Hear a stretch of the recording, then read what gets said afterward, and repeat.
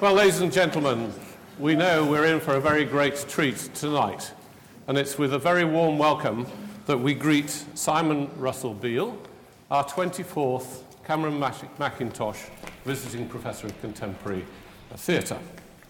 And you will know from your programmes what a varied and wonderful selection of characters in the cast we've had over the 24 years. But we do feel enormously privileged tonight to have Simon Russell Beale, who is very widely acclaimed as the greatest stage actor of his generation. So that is absolutely wonderful that he's been prepared to come and give us a year of his time. His career in a nutshell: a young boy chorister at St Paul's Cathedral, English at Keys, Cambridge, I'm afraid, but never mind. And we think now of Simon Russell Beale as synonymous with the stage and Shakespeare. But as ever, if one looks on the internet, that wonderful repository of trivial information, or maybe not so trivial, but certainly minutiae, and we look at the TV and film careers, you would find, as I found, 1996, second gravedigger in Hamlet, 1999, Napoleon in Blackadder. And now when I saw that, I realised, yes. 2004, Churchill in Dunkirk. 2010-11, the Home Secretary in Spooks. And I do remember the sinister character that he played in that. And then the bit I'm still not sure about, 2016, it says, filming Tarzan. And now, I must be positive here, Simon. I really can't quite credit that, and do take that as a positive. But to be serious for a moment, his King Lear in 2014 was the 9th Shakespeare play that he'd been directed by Sam Mendes, the 9th. And Sam Mendes said of him, "Simon's great art is that he can take a role and turn it until it catches the light. Sometimes he only needs to turn it 2 degrees and bang." So we are in for a great treat tonight, and we're also pleased to welcome 15 members of the Beale family. So we realise they need to come in force to keep an eye on him as to what he said. And Simon's interlocutor tonight is Libby Purves, who's a great friend of the college, read English at St Anne's, and she, of course, is a very familiar and comforting voice on Radio 4, but also has excelled as a theatre critic. And we welcome also Paul and Rose Heine tonight with Libby. And the missing person from the cast tonight is Cameron, whose plane is running late, but he hopes to be here by 6 o'clock. So he won't hear me saying what a wonderful gift he's given to us to have this wonderful creative partnership over those 24 years. And not just with the Cameron Mackintosh Professors, but also with the student drama, where the Cameron Mackintosh Fund pays for a student university drama officer whose role is to catalyse and oil the wheels of all the student drama in Oxford, and helped greatly by one of the former Cameron Mackintosh professors, Thelma Holt, who remains a vital cog in all of this great work. So back to tonight. The title for tonight's talk is Everything's Remade with Shovel and Spade, Playing Shakespeare with Simon Russell Beale.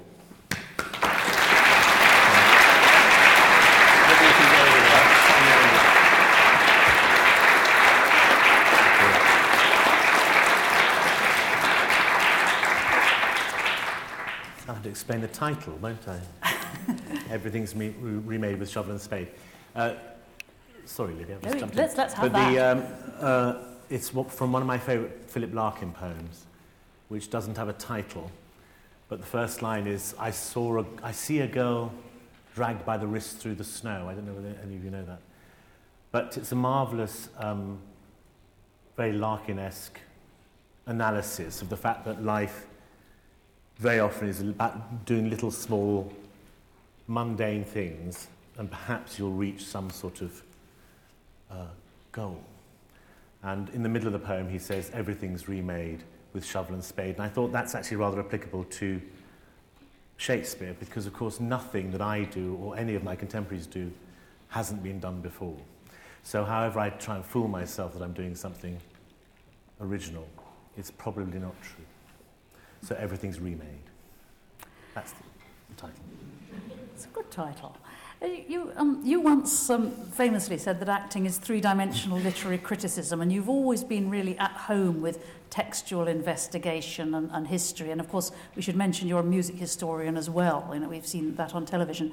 So, do you feel at home with this role as a professor? Well, first of all, I'm thrilled to be asked, and thank you to the Master, and to Thelma, and to Malcolm, and to Ellie, and everybody who's made this possible. It's a bit daunting, but I do have a sort of academic bent. And just to let you know, I'm going to be doing a series of workshops. The first workshop will be in the last week of the summer term, which you call the Trinity term. Unlike in Cambridge, where we call it the summer term. And so in the last week of that, I'll be doing a workshop on soliloquies. And then I'm going to be doing a couple more workshops, and then I'm going to be doing a lecture on King Lear and Timon of Athens, just to let you know that's the plan of the year. And it is going to be basically Shakespeare. But yes, I'm thrilled. It's a great honour, and thank you very much. And I walked around the library today, and I said to Roger, I got this little sort of flutter of excitement about it. You're a fresher. Yeah. Feeling of a fresher.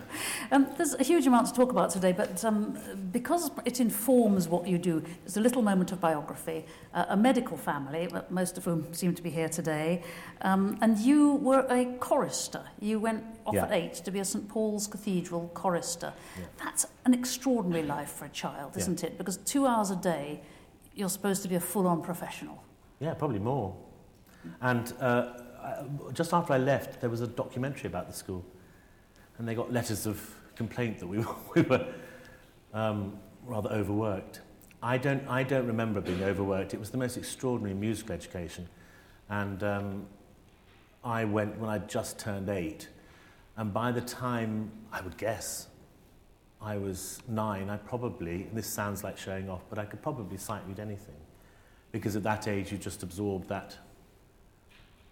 those skills, and I've never lost that, and I've certainly never regretted it. And I think also the idea that for 2 hours or more a day you were treated as professional. I always say this when people ask about professionalism of choir boys, is that if you see a professional choir working, I'm sure some of you sing in choirs, and you'll see somebody make a mistake and go like that, it's almost invariably somebody who went to choir school, because the idea is that if you've made a mistake and you acknowledge it, the director of music doesn't have to go back over it, because there's no time, because the rate of work is so fast. It's a wonderful matrix for education, isn't it? Because you're taking control of your own rightness and wrongness. And you were treated. Yeah, you were expected to come up with the goods. Did you ever think of being a singer rather than an actor? Because your voice did turn into a pleasant tenor. Yes, I started, we'll do the biography first, but I started at the Guildhall after university as on the postgraduate opera course. It was a nice enough voice, but I don't think it was going to be, I don't think I was good enough, actually. But who knows? I mean, I don't know. The thing is that, and fun enough, the Guildhall, as many of you will know, is both a drama and a music college. So over the main hall of the drama school, I could see all these actors and thinking, looks good. I should be over there, really. It brings us to the business of the musical ear in playing Shakespeare, in fact, in playing any text. Obviously, the modern approach, especially to Shakespeare, is absolute naturalism. But do you find yourself finding melodies? That's a huge question, that naturalism. I'm rather exercised by this at the moment. The musicality, I'm not conscious of it, although I do.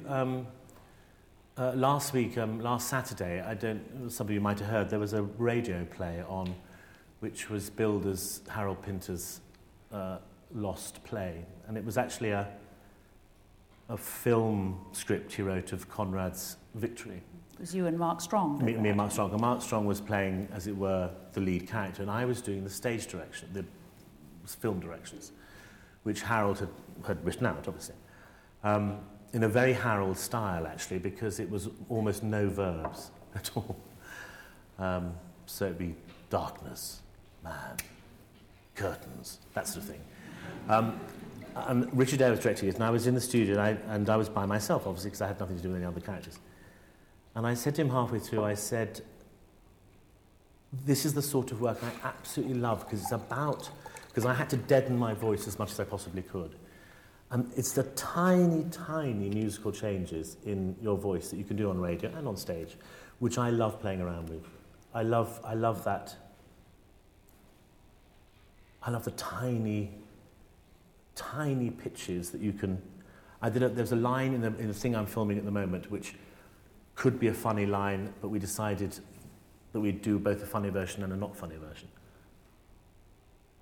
And again, it's to do with pitch, and it's to do with sound, as much as intention. And I find that technical stuff absolutely fascinating. When I said naturalism in Shakespeare, it was a popular thing now, you immediately went, ha ha well, ha, I thought no, there's I think it's there. very, I think it's very interesting, and it's something I want to look at this year, actually, especially in the workshop on the soliloquy. Because the demands of audiences have changed even in the 20 years I've been doing Shakespeare, about what they will accept as convincing. When I first started out, we still had actors who would do John Wood, Alan Howard, the late Alan Howard died a couple of weeks ago, who would do speeches of such beauty and baroque, elaborate. I mean, you must remember them, but I hear John Wood's memorial service, he's dead now, but his memorial service, they played a speech from The Tempest at his memorial service, and it was, I said to one of my friends sitting next to me, he said, we couldn't do that now. We simply could, that would not be allowed. And even at the time, I remember John was known to be an actor who would be unafraid of producing the Gothic cathedral of the speech. You can get away with that and make it beautiful, though, in soliloquy, can't you? If the character is alone and reflecting. I mean, a Hamlet can do that, but I think it's more in dialogue, isn't it, that there's a problem, that people want to feel that it's absolutely coming out of them at that second, made up as it goes along. These are so many questions to be asked this year. I mean, you mentioned two things. Making it up as you go along, which is, of course, is absolutely, one would think, the number one rule. And to a large extent it is. And making it up as you go along, both on the small scale and the large scale, is very important. Like if you're playing Iago, you cannot anticipate that half the cast is going to be dead by the end of the evening. Iago doesn't know that's going to happen. And that makes a difference to how you play the first scene. Equally well, it works on the small scale in that if you're doing one of Hamlet's first soliloquies, this too solid flesh would melt, which is like one long interrupted sentence, then I suspect that every fresh thought is like a blow on the head. It's just come into his mind, bam, bam, bam, bam, bam. And so therefore it's as fresh as the thought. To be or not to be is a different type of speech, I think. Because you then come into the play of Shakespeare's use of rhetoric, which means that I think to be or not to be, he knows pretty well where he's going. I don't think you can start a speech saying that is the question without at least knowing how you're going to analyse the question. So he's writing a kind of essay on the subject, whereas in But the Two to Solid Flesh Would Melt, he suddenly stops himself dead and says, yes. The Almighty had not fixed his cannon against self-slaughter. I could kill myself. No, I can't. You can see it in the rhythm. I mean, we talk about end-stopping, and I don't think To Be or Not to Be is a particularly end-stop speech, having stopping at the end of each line, but it's fairly controlled. The first speech, this too solid flesh, see if I can remember it. This too solid flesh, there's the one big sentence in the middle, that it should come to this, but 2 months dead, nay, not so much, not two, so excellent a king that was to this Hyperion to a satyr, so loving to my mother that he might not beteem the winds of heaven, visit her face too roughly. Oh, must I remember? I can't remember it. And there's a marvellous moment in the speech when he goes, my mother was wearing the same shoes at her wedding that she wore at my father's funeral. And it's that tiny, it's so Shakespearean that, isn't it? That tiny little detail which he focuses on in his anger and his grief, and he's pissed off about her shoes. And it just suddenly comes in right in the middle of the speech with no grammatical connection, and the speech, as many of you know, leads to this great thumping, she married with my uncle, and then finally it rests. Now that seems to me to be an absolute classic, and we will look at it, classic case of thinking on the moment. I think it's a very interesting, there's no set rule about, as soon as you say a rule like you must think it fresh, and my mind goes to, what about those moments when you don't? It's basically what I'm saying. Your Hamlet was remarkable. I mean, it's gone down sort of history of Hamlets as remarkable. It was, I know, an intense time for you because I think you had just lost your mother not long before. Yes, a couple of months before. When you're going into a role where you are having to throw absolutely everything you've got at it, is it difficult if you have... I mean, is it redemptive if you've had a personal great sadness and a shock? Or I can't in a sort of Proustian way, do the route. But there must have been a route between Mum's death and doing Hamlet in my mind. I wasn't conscious of it in the sense of, I'm using this. But there must have been a sense. And I was very privileged, not many people have that privilege, to do the great play about grief, as my gift to her. But and I think it was the thing about Hamlet, and this is also something I want to look at this year, is about getting rid of preconceptions. And I originally was going to do Hamlet with Sam Mendes, and he had to drop out to do a little film called American Beauty. Actually, funny enough, he'd already done American Beauty. He had to drop out in order to... He suddenly realised that this film was getting bigger and bigger and bigger and bigger. And he became a bit busy. And a friend of mine called John Caird took over. And John is a very gentle man. And I suspect that the Hamlet I would have given with Sam was different from the Hamlet I would have given. You told the business about preconceptions is interesting because what we get now is we get directors who've got very strong concepts of updating the setting. It's very rare to get a sort of tights and cloak production anywhere that isn't sort of amdram. And so, I mean, Mendes Lear recently was a sort of bitter East European dictatorship with a rather fine, brutal statue of you as a sort of Ceausescu figure. And Nicholas Heitner's Timon was modern with the art world sponsorship and so on. And I mean, there was a Lear down in Bath recently where he was a mafioso. And his daughters were sort of chucking eyes around in cocktails.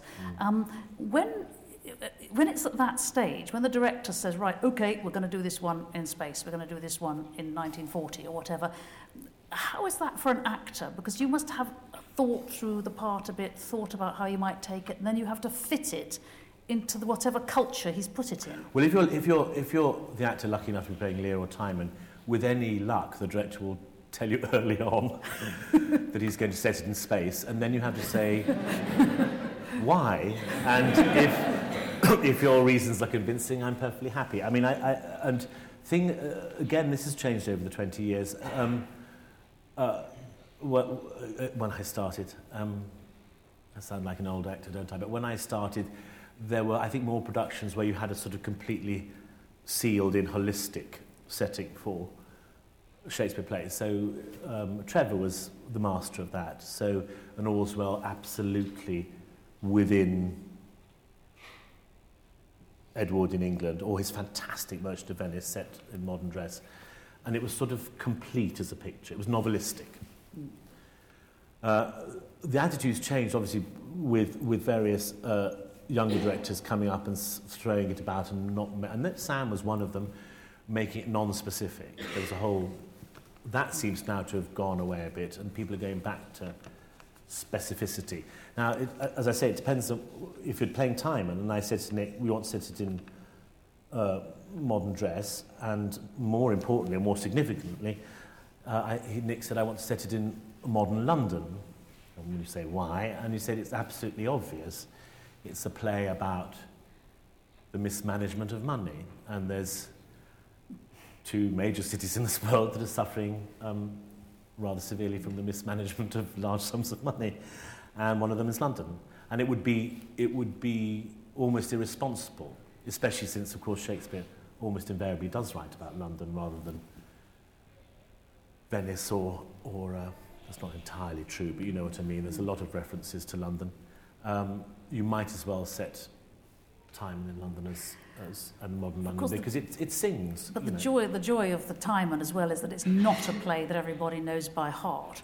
It's not one anyone's ever going to set for GCSE or A-level, and therefore Nick Keitner did mess about a little bit. Well, that was extraordinary. There were a few very modern lines in it, and you kept on thinking, hang on, is that really there? Actually, I don't think we had modern lines. We might have modern words. It had modern words kind of because you must have written snuck about it. in, yes. There's also Michael Billington kind of with his text in the front row. The main thing we did with Timon, as you all know, it looks like an unfinished play or a sketch. Not a sketch, it's more than a sketch. And Peter Brook famously did it as it sits in the very bad quarto, which has been handed down to us in. But I think Nick quite sensibly decided there were bits that simply don't really work. There's a great big scene with Alcibiades and the generals which has no reason to happen and no consequence either, really.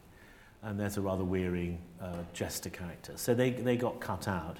And we were quite ruthless I'm very ruthless about if a line seems to me needlessly elaborate, for instance, by reversing the syntax. There's a line, of beasts and man, the absolute something, I can't remember. And I thought, why did you say the absolute something of beasts and man? Because at least the ear goes, oh yes, I know what that means immediately, rather than going, I need to twist that round. So I'm quite ruthless about that. I think, I prefer the audience to understand, basically, at first hearing. And we did also, we kept this secret for a bit. But the last line was from As You Like It, which absolutely thrilled me. Because we wanted a line that led to some hint of the fact that things were going to get better. There was a promise of things getting better, and so he looked up a word, I can't even remember what the word was, liberty, on a computer in the rehearsal room. And the stage manager found a lovely line from As You Like It about going forth to liberty. And we thought, that'll do, we'll stick that in. Timon, of course, breaks down in the second half, rather brilliantly and rivetingly. But Lear, that is the big breakdown part.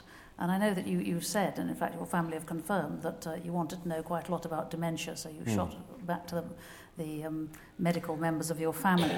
It was a terrifying portrait, in a way, of that retrogression, infantilization, where he suddenly gets really into the dirty songs and the oggy, and the soldiers sort of throwing things around, and you can see why Goneril can't bear him. But at the same time, you had the job of making it quite clear to us why he was a great monarch and why people loved him.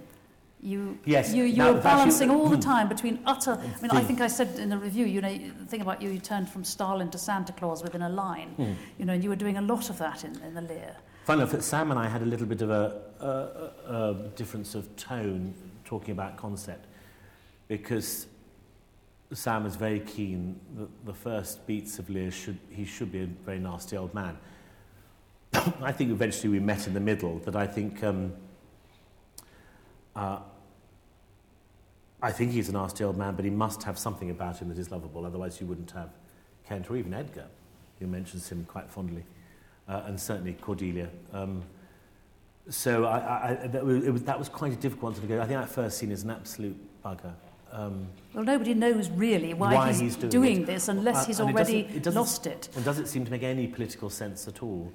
The dementia thing is the only time I've ever done this with a Shakespeare play, and I'm very pleased I did it. But I suddenly thought, hang on a minute, the dementia is so much in the news, and some of the things that he seemed to be doing seemed to be a pretty accurate picture of what we now know about dementia. It isn't wholly accurate. You don't recover from dementia for a start, and I think Lear probably does recover a bit. But anyway, it was the first time I've ever done that, and I found that absolutely fascinating, because I think Shakespeare, with his unbelievable eye, must have seen old men who act sexually inappropriately, for instance, in the mad scene. Certainly the bursts of anger, and as always with Shakespeare, you discover something in the part that surprises you. Like, for instance, I hadn't realised that he's obsessed by crying.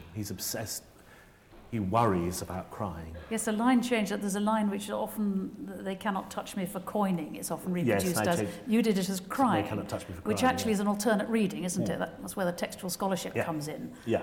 Because coining, what did that have to do with anything? And it's also the first line after he's been off for a bit, so you think, make that line clear. They cannot touch me for coining. They cannot touch me for crying, and the man, as I was, is dressed as if he's just run away from a hospital ward. And you think, oh, that makes sense to me. The nurses have been saying, shut up, stop crying.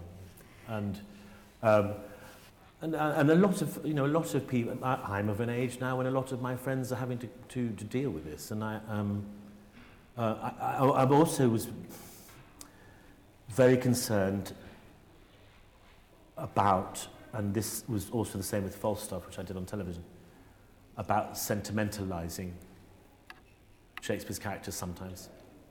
And the very famous scene when Cordelia comes back to Lear and he's asleep, and it's always known as the reconciliation scene. And there's a danger, isn't it? It's like, I am a very foolish, fond old man, and to speak plainly, I'm not in my perfect mind. Not my perfect mind. But it's like the Moody Dane, isn't it? You just think, oh, don't say Moody Dane to me, because otherwise I'm going to start limiting my thought about it. And reconciliation, the man is an old man, and his first lines are angry. You do me wrong to take me out of the grave. I am bound upon a wheel of fire that mine own tears do scald like molten lead.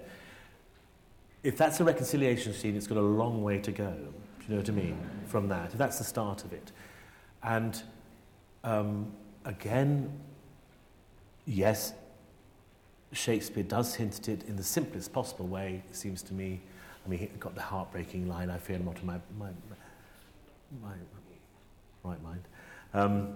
But right at the end of the thing, he says to Cordelia, will you walk?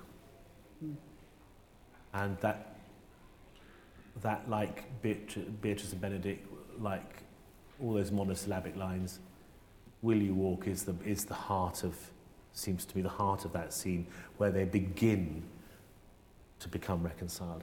But I was very, very keen that scene should be an angry old man in the wrong clothes. And we know what it's like when we see people in hospital in the wrong clothes, They shouldn't be wearing those pyjamas, or they should be up and out and sitting in a chair or something, but they're in bed wearing the wrong clothes. And it's painful, and it's embarrassing, and she doesn't know how to behave, and he doesn't know how to behave. Perhaps they'll reconcile. And I think from then onwards, the whole play, actually there are only two more scenes after that. One scene which I think is a real puzzle, which I want to talk about when I lecture on it, but the one where he asks Cordelia to go to prison with him. And then, of course, the final scene when she's dead.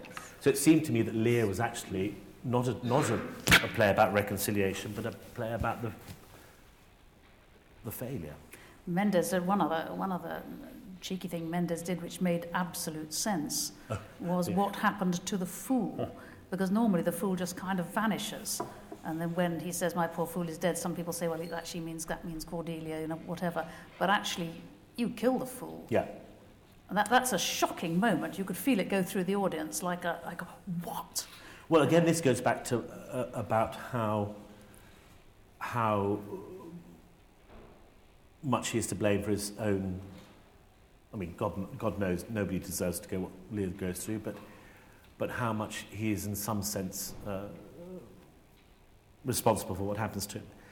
And I suspect that he was a tough old bird, and in his losing his mind, he's perfectly capable of caving somebody's head in with a bit of lead piping, which is what he did. Indeed. And it's a bit it has enormous repercussions over the whole play.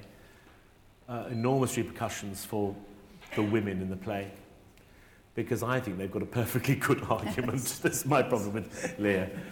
I think they're perfectly within their rights. It seems to me it's interesting with the depth of thought and the depth of history and then the depth of sort of revisionism that you do with Shakespeare, that it manages. It's a useful thing to be a serious Shakespearean actor because it does feed into all the other work you do. I want to talk about one or two of the other plays that we've seen you in. You were Stalin in that extraordinary play about Bulgakov, Collaborators, and sort of it's Stalin. He's terrifying, but there's a twinkling, childlike peasant cheeriness about your Stalin, which absolutely chilled the blood. Was it a hard one to find that? But it's funny when the master actually was reading all these war leaders I've played, which I didn't realise, Napoleon and Churchill and then Stalin. He was interesting because, and actually does feed back, Shakespeare fed in and out of it, in the sense that I have played the one character in Shakespeare who I think is irredeemably evil, who is Iago. I think almost everybody else can be excused away, but I think Iago probably can't be. So I started off sort of in that area. And the other thing I thought about Iago, that he's not very clever. And I had in the back of my head the banality of evil, you know, Hannah Arendt's brilliant definition of Eichmann, wasn't it, the banality of evil? In the back of my head, banality of evil. This is not clever to behave like this. And I don't think Iago is clever, and I stick to that. I think he's a very second-rate man. I did some research on Stalin, which of course you have to do if you're doing a part like that, unlike Shakespeare, which basically, other than for my own enjoyment, there doesn't seem much point in reading about the history of England for Henry IV, for instance. And I suddenly realised that I was assuming Stalin was a thug and not particularly bright, and actually, I think unfortunately he was very, very clever indeed. And then suddenly the whole thing changed, because suddenly the twinkle had to come in. Well, the vanity. It was the vanity. You wanted Bulgakov to write a fabulous biography of him. You know, I like that scene. I like it where I do that. You know, that's. And he needed to charm Bulgakov. And I remember reading about. I don't know whether this is historically right. I can't remember the exact details. But Stalin, I think after Lenin died, he persuaded Trotsky, who was a hypochondriac. Somebody here will know this much better than me. But I think he persuaded Trotsky to leave Moscow to go and get some really good treatment down in the Crimea. And so Trotsky missed the funeral. So the main person walking behind Lenin's coffin was Stalin. And you think, Trotsky, you absolute bloody idiot. You know, and that seems to me a type of cleverness that Stalin has that Iago doesn't. You've always seemed particularly sensitised and beautifully at home with the idea of failure. There's almost Graham Greene redemptive quality of hopelessness, Constantine in The Seagull, the philosopher in Jumpers. I remember in The Philanthropist, Christopher Hampton, you were resisting seduction. The girl comes up and has a go, and the look of absolute horror on your face. You do quite like playing hopelessness, don't you? Sort of hopelessness which we have to love. Yes, I wonder whether it's a bit easier. I was quoted once as saying, I come onto stage sideways. And I don't even remember saying that, but it's quite a good misquote if it's a misquote. Because being shy and a failure is somehow easier to start off a play. Well, you said and I do remember when I did a part called Sir Harcourt Courtly in a play called London Assurance, and who was the most confident man in the world.